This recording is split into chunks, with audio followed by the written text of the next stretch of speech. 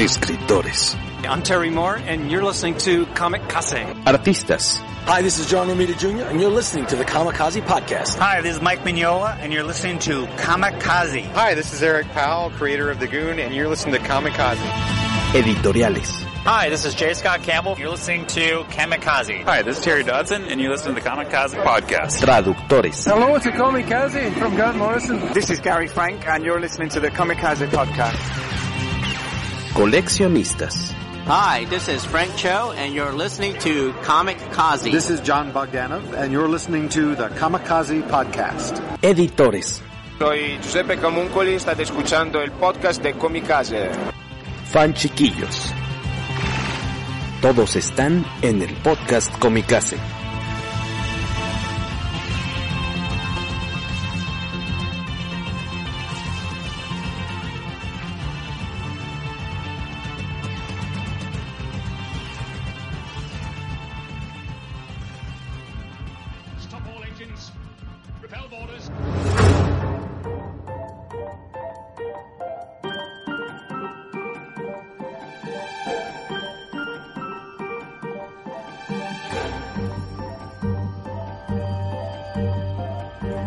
Buenos días, buenas tardes, buenas noches, bienvenidos a un episodio más del poderoso podcast Kamikaze. Una vez más, yo no soy Jorge Tobalín, yo soy Guaco, y Tobalín no sabemos si va a llegar para este episodio, esperemos que, aunque sea un poquito, para dar su opinión del tema de hoy. Y conmigo están... Yo sí soy Luis Magui, pues aquí, un episodio más. Y Alberto Calvo. Jorge tiene otras actividades, ¿no? Que son las que sí le permiten comer. Según yo está en el sanitario aquí al lado. Según yo ya se alivió de eso.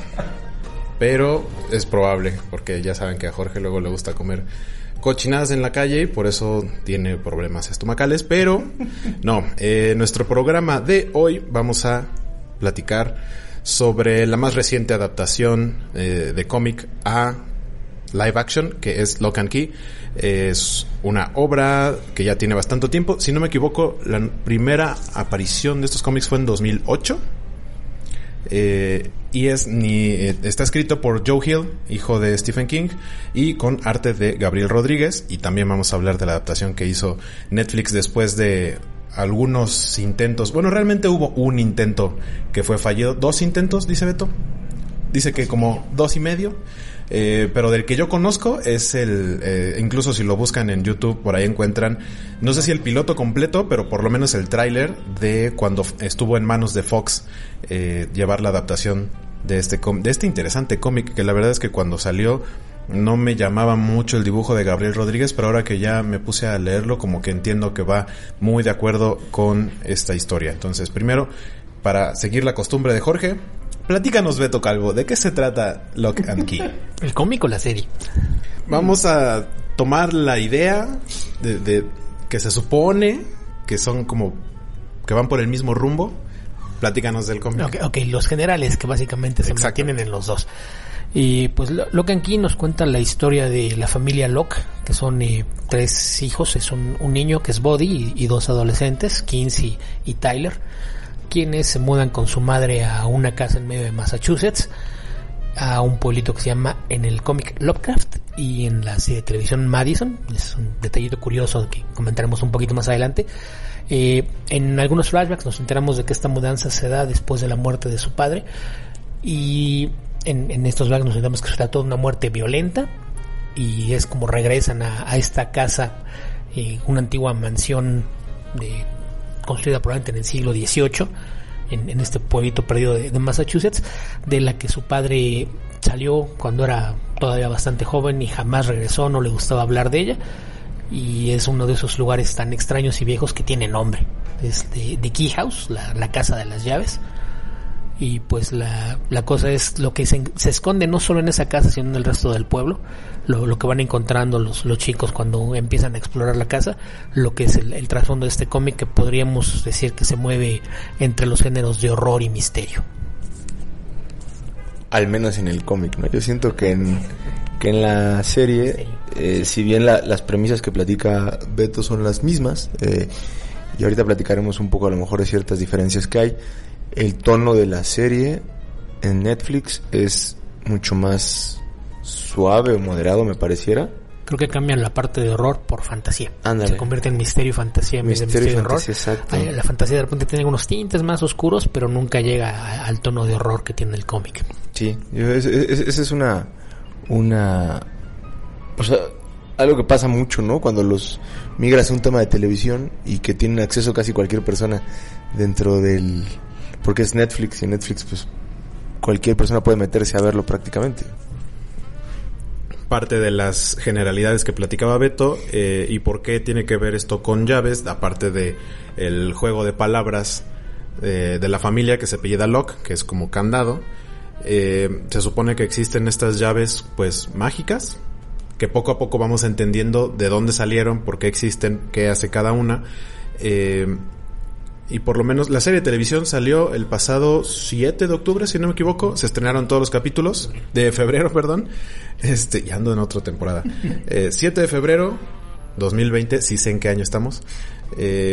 Salieron los 10 capítulos de esta primera temporada. Se vislumbra por ahí que puede existir una segunda temporada. No he yo terminado la serie, de hecho yo voy por el capítulo 4 y aquí mis compañeros me han dicho que van como por el 6. Pero al paso al que yo voy me da la idea de que prácticamente casi cada capítulo va a la par como cada uno casi de los tomos. ¿Cuántos tomos son en total? 6, ¿no? Y hay unos especiales. Pero si se supone que va a haber una segunda temporada, yo creo que va a ser como ya una versión totalmente libre, totalmente desarrollada para serie de televisión. Y creo que también una de las ventajas que tuvo esta serie o que tiene esta serie es que el mismo Joe Hill está involucrado.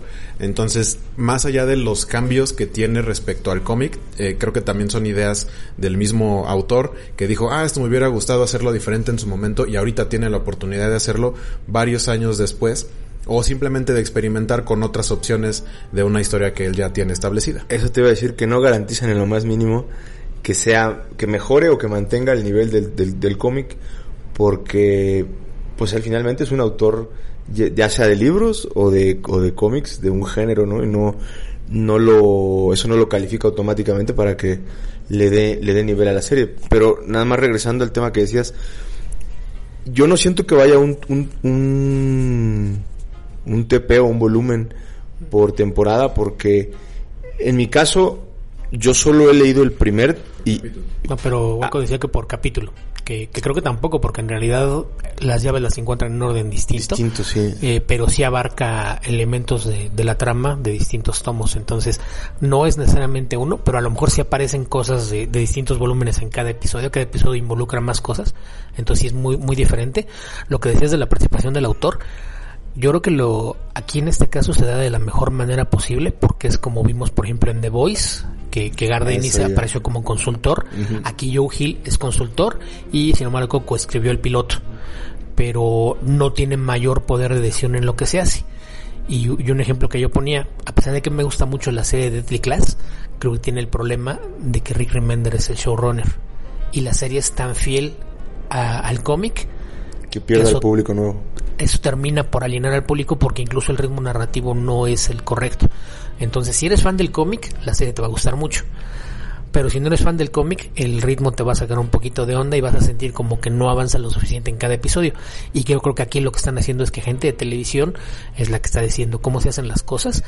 Y me parece que lo que hicieron fue lograr un balance bastante interesante entre tomar lo suficiente de la esencia del material original y agregar suficientes cosas nuevas como para que sea algo distinto. Sí. Por eso lo comparo mucho con The Voice en ese aspecto. Es bastante entretenida. Y sí, efectivamente sí te iba a decir yo que es como The Voice completamente, en que respetan muchas partes del guión, pero adelantan algo que no encontrarías en la primera temporada si fuera realmente en un sistema paralelo, ¿no? Y aparte de The Voice, yo también mencionaría que también es de Netflix Umbrella Academy, que lleva también una historia similar a la del cómic, pero también se toma muchísimas libertades e incluso tiene elementos de los 2 tomos que en su momento habían salido completos, mezclados en esta primera temporada, y termina similar a como termina el primer tomo, pero ya te adelantó algunas cosas y otras son diferentes. Entonces creo que también va como por ese rumbo. Y ahorita que decía Beto, lo de que hay cosas que se pueden ver en un cómic, pero no sería tan fácil adaptarlos a una serie. algo muy específico que a mí me tocó ver es el caso específico de la llave de la mente, que en el cómic lo que hace es que básicamente es como si les rebanaran, les vuela la tapa de los sesos. Ajá.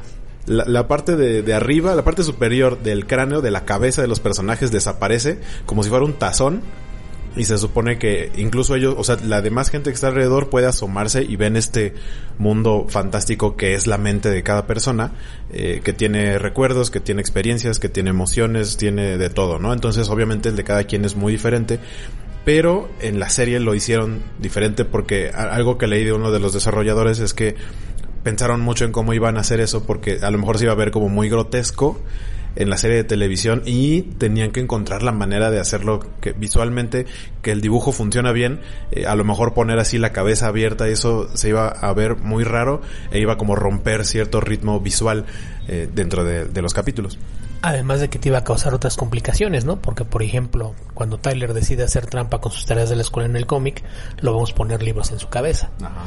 Y hay algunos tomos que son más grandes que tu cráneo. ¿Cómo haces para poner el libro ahí adentro? No es algo que visualmente hubieras tenido que idear otra cosa, como que conforme lo vas acercando se va haciendo chiquito o algo por el estilo. Como el anillo único en El Señor de los Anillos, que dependiendo de la persona que lo usa cambia de tamaño. Ajusta. Entonces sí, visualmente te complicaba más las cosas, y creo que esta idea de hacer que sea una representación de un lugar físico, la mente de cada persona, te permite jugar aparte con el tipo de organización, ¿no?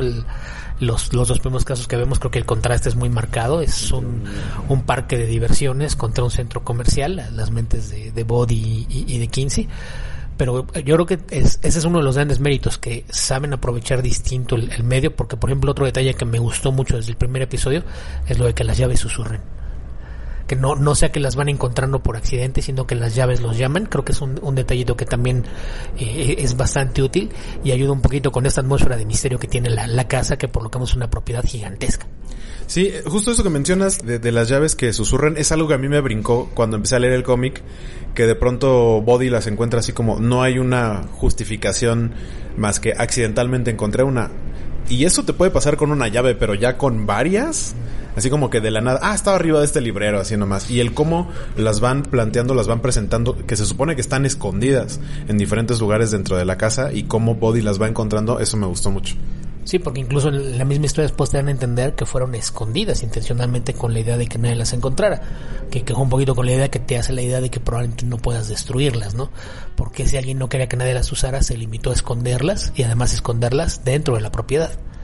Son cosas que me parece que creo que buena parte de la diferencia entre trabajar en cómics y en televisión es la gente involucrada en desarrollar una historia, ¿no? Generalmente el cómic lo escribe una sola persona y a lo mejor tiene algo de input de ideas con el artista y tal vez con el editor. Pero en una serie de televisión generalmente tienes un escritor principal, que es quien fue como showrunner, y un equipo de 6 u 8 escritores que aparte tienen todo un equipo de consultores y demás que está aportando ideas. Incluso los diseñadores de vestuarios, de escenografías, de repente pueden aportar cosas que alteren cómo se cuenta una historia. Entonces yo creo que la cantidad de gente involucrada muchas veces ayuda a enriquecer la experiencia en un medio que aparte es bastante más complejo. Es tema de otro podcast probablemente. Estábamos hablando por fuera de un review de una película que recientemente vimos, pero justamente en ciertas películas que hemos visto de Marvel o de DC, el entendido de que no puedes hacerlo literal porque puedes alienar a un público, que no, pero siento que no les queda tan bien como en este tipo de series, llámese Lock and Key, de Umbrella Academy o The Boys, que como no existe un timeline tan largo hacia atrás, un historial de publicaciones, sino son realmente unos cuantos volúmenes, una historia corta, el que juegues con eso no te afecta en lo más mínimo, ¿no? No es lo mismo que si Superman no te da el cabello largo cuando lo mató a Doomsday, o si todos se llaman Marta los papás, o... Pues es que es un arma de dos filos. O sea, quieres irte, por ejemplo, a uno de los grandes berrinches del fandom de los últimos años, Iron Man 3, el mandarín. Es que eso no es el mandarín de verdad, es que yo quería ver al mandarín, y la mitad de los que se quejaban seguramente jamás leyeron la primera aparición del mandarín, que es como una versión retorcida y extraña del origen de Linterna Verde. Básicamente que hay una nave del espacio y un hombre lagarto venido del espacio es el que le da los 10 anillos al mandarín. y yo creo que eso no es lo que están pidiendo estos que dicen es que quiero ver al mandarín de verdad, porque pues no va por ahí, pero sí son medios distintos. Y por cierto, que mencionan otras series, esta no es la adaptación más reciente de un cómic que vemos en pantalla, porque si no me fallan los cálculos, estamos grabando esto el martes 11, ayer 10 de febrero se debe haber estrenado The October Faction, que está basada en un cómic de Steve Knight, el creador de 30 Days of Night. Que en el cómic hay un póster, porque hay muchos guiños, en el cómic hay muchos guiños así en los cuartos de los chavitos y así. Si no me equivoco es en el cuarto de Tyler. Bueno, de alguno de los jóvenes hay un póster justamente de 30 días de noche. Es en el de Tyler. Y ahorita, justamente que hablamos de referencias, Beto nos mencionó al principio del podcast, hace unos minutos, que el pueblo a donde ellos llegan es Madison y no Lovecraft como es en los cómics. Estas obviamente son referencias a autores, tal vez no del género, de un género idéntico, pero que son, es fanboyismo, ¿no? Del autor. En buena parte, y también yo creo que ayuda esto que mencionamos del cambio de tono, ¿no? El cómic es más orientado hacia el horror, entonces el pueblo se llama Lovecraft, uno de los grandes autores de horror que más influencia ha tenido en toda una generación o dos de escritores. Y en la serie de televisión, que le bajaron mucho al horror, pero es fantasía, la referencia es a Richard Matheson, un escritor mayormente conocido por su trabajo en fantasía y ciencia ficción, que quien no lo ubique, pues es el autor de la novela Soy Leyenda, y de una cantidad impresionante de cuentos. La mitad de los episodios originales de la serie de Dimensión Desconocida son historias de Richard Matheson, que adaptaba él mismo. Entonces, pues sí es, literalmente es de fanboy, pero sí, yo cuando vi que cambiaron el nombre del pueblo, a mí sí me sacó una sonrisa el nombre. Sí, de hecho a mí me gusta mucho porque sí se puede interpretar más fácil como el nombre de un pueblo, de un lugar así en Estados Unidos. Y creo que Lovecraft es algo mucho más específico, es mucho más obvio. Sí, no tan fácil lo escondes, termina haciéndole como en alguna de las series de Scooby-Doo que era el profesor Hatecraft, ¿no? También Richard Matheson escribió Más allá de los sueños, que es una de mis películas favoritas de todos los tiempos, pero me hace llorar mucho, entonces casi no la veo. De hecho estoy viendo que te escurre una lágrima en este momento. Pero es que bostecé. Oye, y las actuaciones, o sea, estás hablando de los tres muchachos, Tyler, Kingsley y Buddy, la mamá, el hermano, es el tío, básicamente. Ajá, el tío de los niños. La chica del pozo. En el cómic mencionan que se supone que la casa va siendo como heredada, pero como que la casa elige quién va a ser su cuidador. Y en este caso el papá de los niños, que es el hermano mayor, no es como el elegido para quedarse con la casa, y el que se queda es su hermano. Y en la serie de televisión el hermano está interpretado por Aaron Ashmore, hermano gemelo de Shawn Ashmore, que han interpretado personajes de cómic en otras en otros papeles. Este chico, Aaron Ashmore, hizo a Jimmy Olsen en Smallville, que resulta que era como el hermano del verdadero Jimmy Olsen. Una jalada rara se inventaron ahí. Y a su hermano, a Shawn Ashmore, lo recordamos como Bobby Drake, Iceman, en las películas de X-Men. Sorprendente que sea su hermano, yo pensé que era el mismo. No, son dos diferentes. Son gemelos. De hecho, leía por ahí una anécdota que tienen, que a veces se presentaban para audiciones para el mismo personaje, a fin de cuentas tienen el mismo perfil, y que hacían las cosas tan similar que decían, sí, nos vamos a quedar con uno de ustedes dos, pero no sabemos con cuál de los dos, entonces que sea un volado, que le sucedió en más de una ocasión. Entonces, yo creo que Shawn Ashmore ha tenido mejor suerte porque sus papeles han sido más importantes. Realmente el de Aaron, salvo de ahorita, que tampoco es que sea protagonista, y el de Smallville, que fue el más recurrente. Creo que también tenía un papel recurrente en Veronica Mars, pero yo no veía Veronica Mars, entonces no tengo idea. Solo sé que salía ahí. Y Shawn, aparte de haber hecho a Bobby Drake Iceman, que él también salió, pero en 2 capítulos nada más en Smallville, como un villano. Y también fue este videojuego que se llama Quantum Break, si no me equivoco. Fue una cosa muy rara que hicieron. Obviamente tiene que ver como con saltos en el tiempo. De hecho, está creo que disponible para la suscripción de Game Pass, que es como el Netflix de videojuegos de Xbox.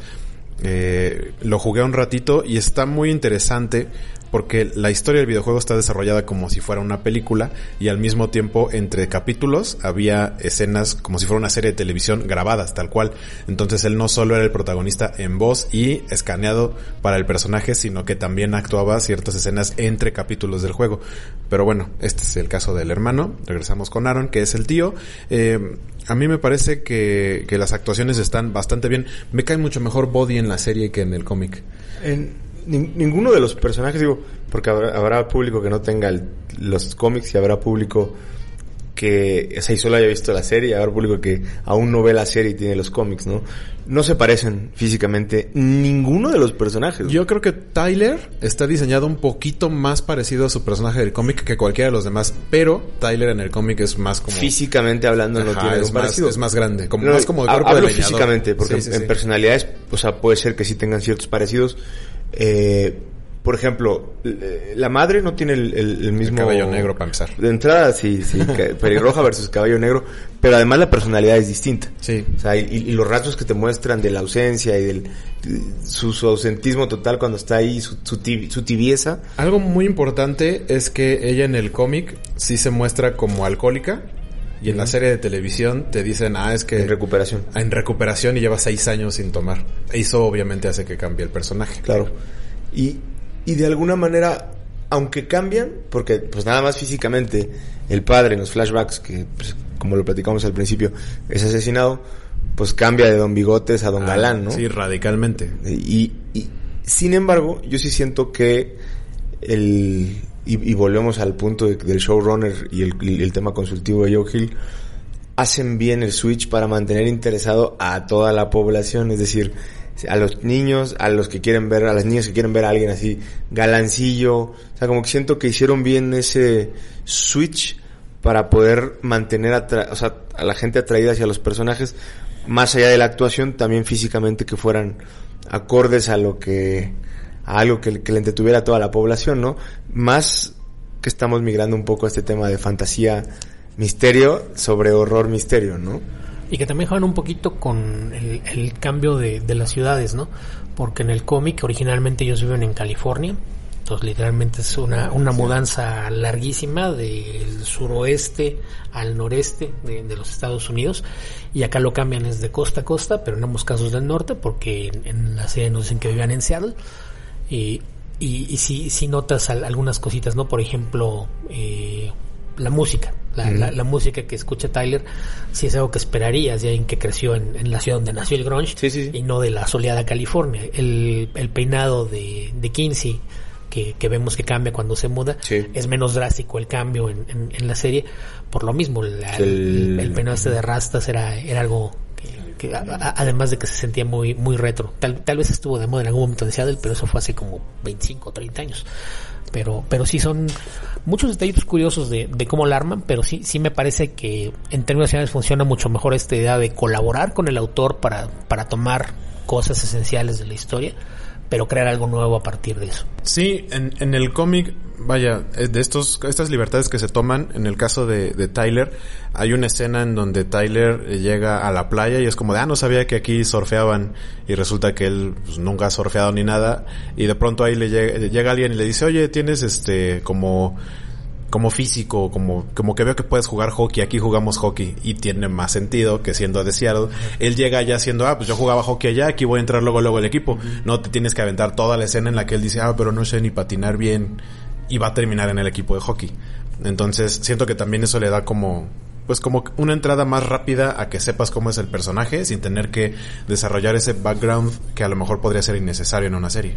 También similar un poquito al caso de Kinsey, ¿no? Que en California, en el cómic, era parte del equipo de atletismo de su escuela, y en Seattle, pues probablemente con un clima más frío, pues no es la clase de lugar donde te gusta estar haciendo cosas al aire libre, entonces omiten por completo eso, pero mantienen al personaje de Jackie alterándolo y haciendo algo distinto con él. Entonces, sí, a mí realmente me gusta más cuando hacen esto de no hacer una traslación directa, porque incluso en cine creo que funciona mejor. Así casos que me parece que me gusta, pero sería una mejor película si he hecho algo distinto. Sin City. Si Sin City, en lugar de ser una filmación del cómic, creo que pudieron haber hecho cosas muy interesantes filmando en ese estilo, pero con historias nuevas, en lugar de respetar tanto la original. Creo que puede haber sido algo mucho más entretenido, Pero sí, en términos generales creo que la serie está muy bien. Actuaciones, nivel de producción, todo el diseño de la casa es impresionante porque sí tiene ese aspecto de casa siniestra. Y hacen la comparación, ¿no? Estaba pensando en el Motel Bates. Sí, es esa clase de construcción. Incluso el mismo pueblo, ¿no? Sí tiene esa apariencia de pueblito que encuentras en cualquier libro de Stephen King, que seguramente es algo que a Joe Hill lo tiene encantado porque sus historias están construidas de una forma muy similar a su papá. De hecho, en los libros, por ahí en Nosferatu hizo algo curioso porque se le arregló para en una escena darte a entender que todos los lugares ficticios del universo construido por Joe Hill en sus novelas existen en el mismo universo que los pueblos ficticios de Stephen King. El primer capítulo que estábamos viendo me decía Han Yusi algo como: ¿neta? O sea, ¿te meterías a esa casa a vivir con tus hijos recién asesinado a tu papá? Está cañón, ¿no? O sea, no hubiera habido ni serie, o sea, como que sí está tétrico de a madres. Fue una buena respuesta de Netflix contra la pérdida de personajes de Marvel, apostar por estas series de otras casas editoriales, ¿no? O sea, llámese... Bueno, pues está por lo menos hasta que empiece a caer el Miller World. Que bueno, bajo el track record que tenemos en este caso, todo el mundo hace mejor las historias de Mark Millar que Mark Millar. Entonces, bajo esa premisa, nos debe ir bien. También otra cosa dentro de estos guiños y cambios, yo creo que otra adición importante de la serie que enriquece mucho lo que pasa, a diferencia del cómic, es el grupo de los Savinis. Y el cameo de Tom Savini. Y el cameo de Tom Savini en una escena que no tiene nada que ver con ellos, que también me parece otro bonito detalle, porque hubiera sido muy barato que su cameo apareciera con ellos, a lo mejor ayudándoles con la película o algo así. Entonces poner a Tom Savini pero en un lugar completamente distinto. Digo, a veces puede parecer que ya está gastó esta idea de tener un grupo de nerds en el lugar, pero creo que lo han usado bastante bien, porque en realidad de todos ellos el único que es el nerd del estereotipo al que estamos acostumbrados es Scott. El resto son nerds, pero de cosas muy distintas, ¿no? El caso de su amigo Sadie. Está en el estereotipo, pero como en personalidad. Diversificado. Pero en personalidad, porque el tipo es como galanzón, así, atlético. O sea, sí entiendo que es del grupo de nerds, pero nada más hay un gordo que sí le crees que es nerd en ese grupo. Pero sí, es un grupo diversificado que está, o sea, te presenta cosas nuevas para la serie, y eso me parece interesante, que estén haciendo no solo esta serie sino las demás, justamente no apegarse al 100% a la historia original en el cómic, y eso te permite, si ya leíste el original, pues que estés viendo esta serie y no sabes qué va a pasar, porque te están poniendo las cosas diferentes, en desorden, personajes nuevos, a lo mejor un personaje que hacía algo ahora lo hace otro personaje, no sé, entonces eso está bastante chido. Galán o no galán, todos califican como nerds en ese grupo, todos. Pero sí es un buen soporte para darle fuerza a la personalidad de Kinsey, exactamente. O sea, justo siento que le ayuda a hacer un contraste y le fortalece, porque cada uno de ellos, en las interacciones que tienen entre ellos y con los demás, es como que le das la fuerza a la personalidad, y ella es justo esa relación que se siente de cuando llega con... ¿Cómo se llama la más popular del mundo mundial? La que obliga a hacer pirueta y media. Eden, por ejemplo. O sea, ese contraste que, según yo, Eden tiene otra personalidad es otra persona aquí en el sí, es diferente. Totalmente en el distinto. Cómic. Uh-huh. Siento que ellos son un buen refuerzo. A mí me desespera un poco Scott. O sea, sí llega un punto en el que me es igual que Jar Jar Binks en Star Wars. A lo mejor te identificas con Kinsey y es como de, ya déjame en paz, me estás hostigando. Pero es que yo creo que es parte de lo mismo, ¿no? El jugar un poquito con la persona de los nerds, que incluso dependiendo de tus intereses, habrá quien te caiga mejor de ellos que otros.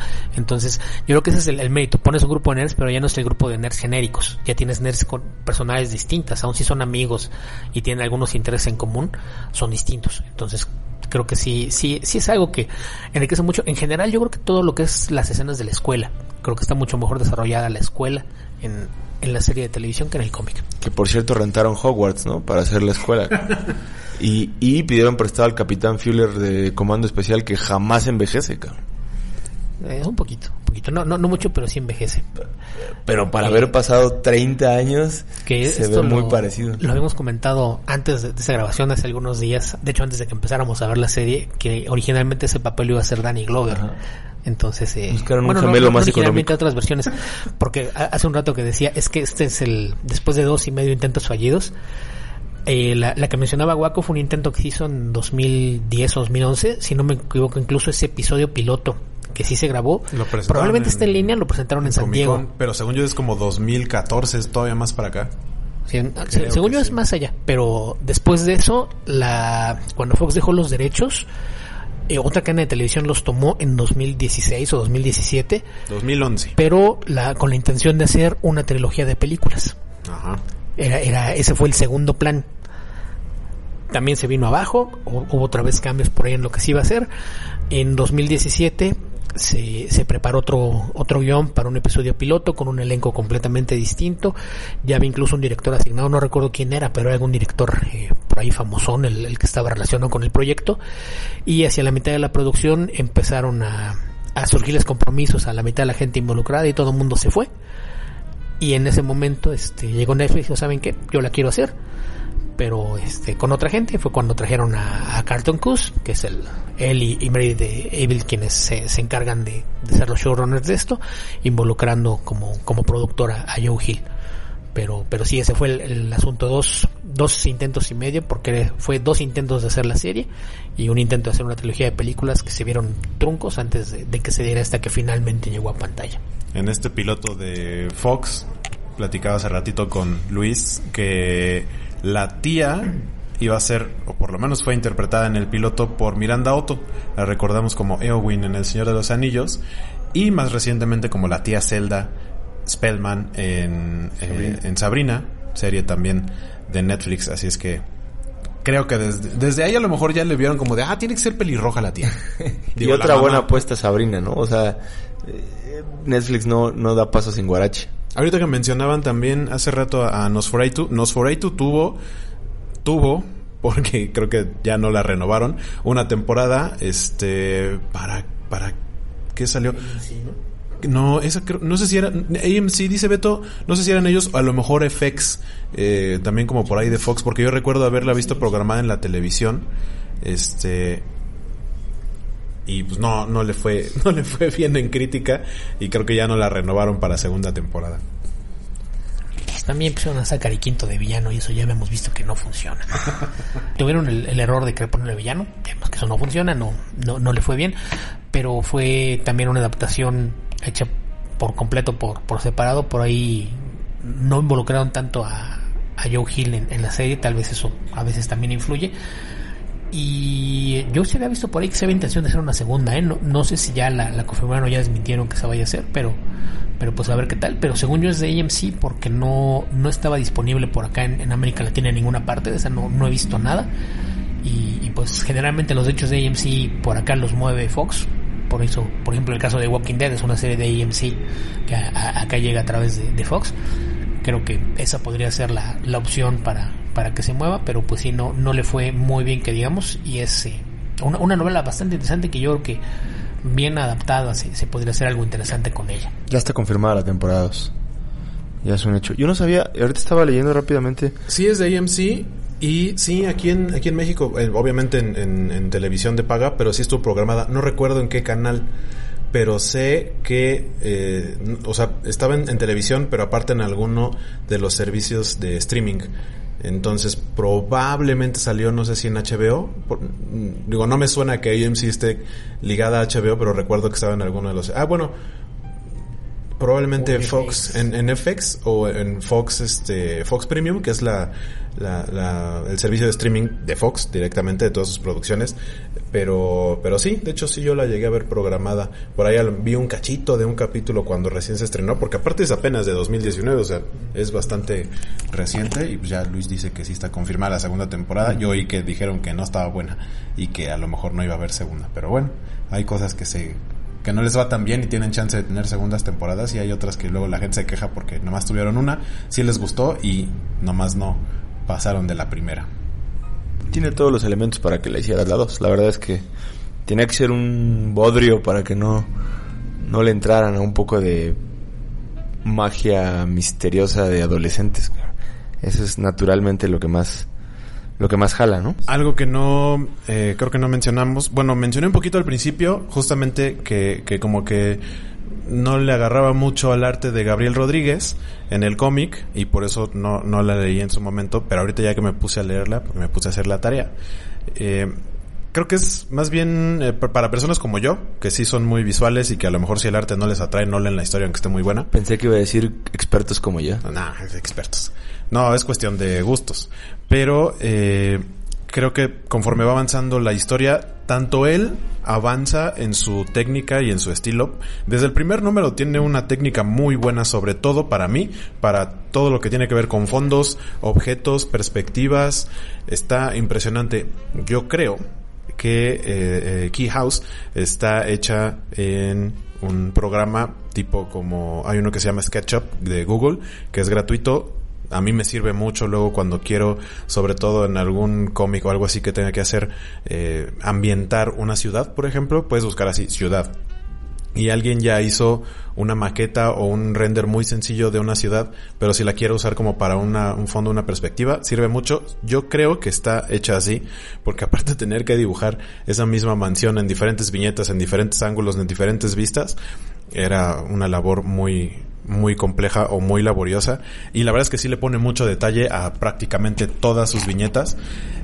Los personajes eran los que me daban como un poquito de incomodidad porque tiene un estilo muy raro. Y después dije, siento que se parece al de alguien, a lo mejor un poco menos cartoon o menos amigable, pero al que creo que tiene un estilo similar, por lo menos como en rostros y expresiones, es Lucas Marangón, de quien ya hablamos alguna vez del cómic de Star Wars de Taggybink y de esos otros cómics que tiene como Halcyon y demás. Tiene más de Star Wars. A mí desde un principio me gustó mucho el ambiente que le daba, pero sí tenía un problema con los rostros. De repente demasiado cartoony. Incluso hay momentos en los que la forma de sombrear los rostros me recuerda un poco a lo que hacía Humberto Ramos en la época de Crimson, por ejemplo. Y con el paso de los números se siente el trazo más suelto, como que ya no marca tanto estas apariencias caricaturescas.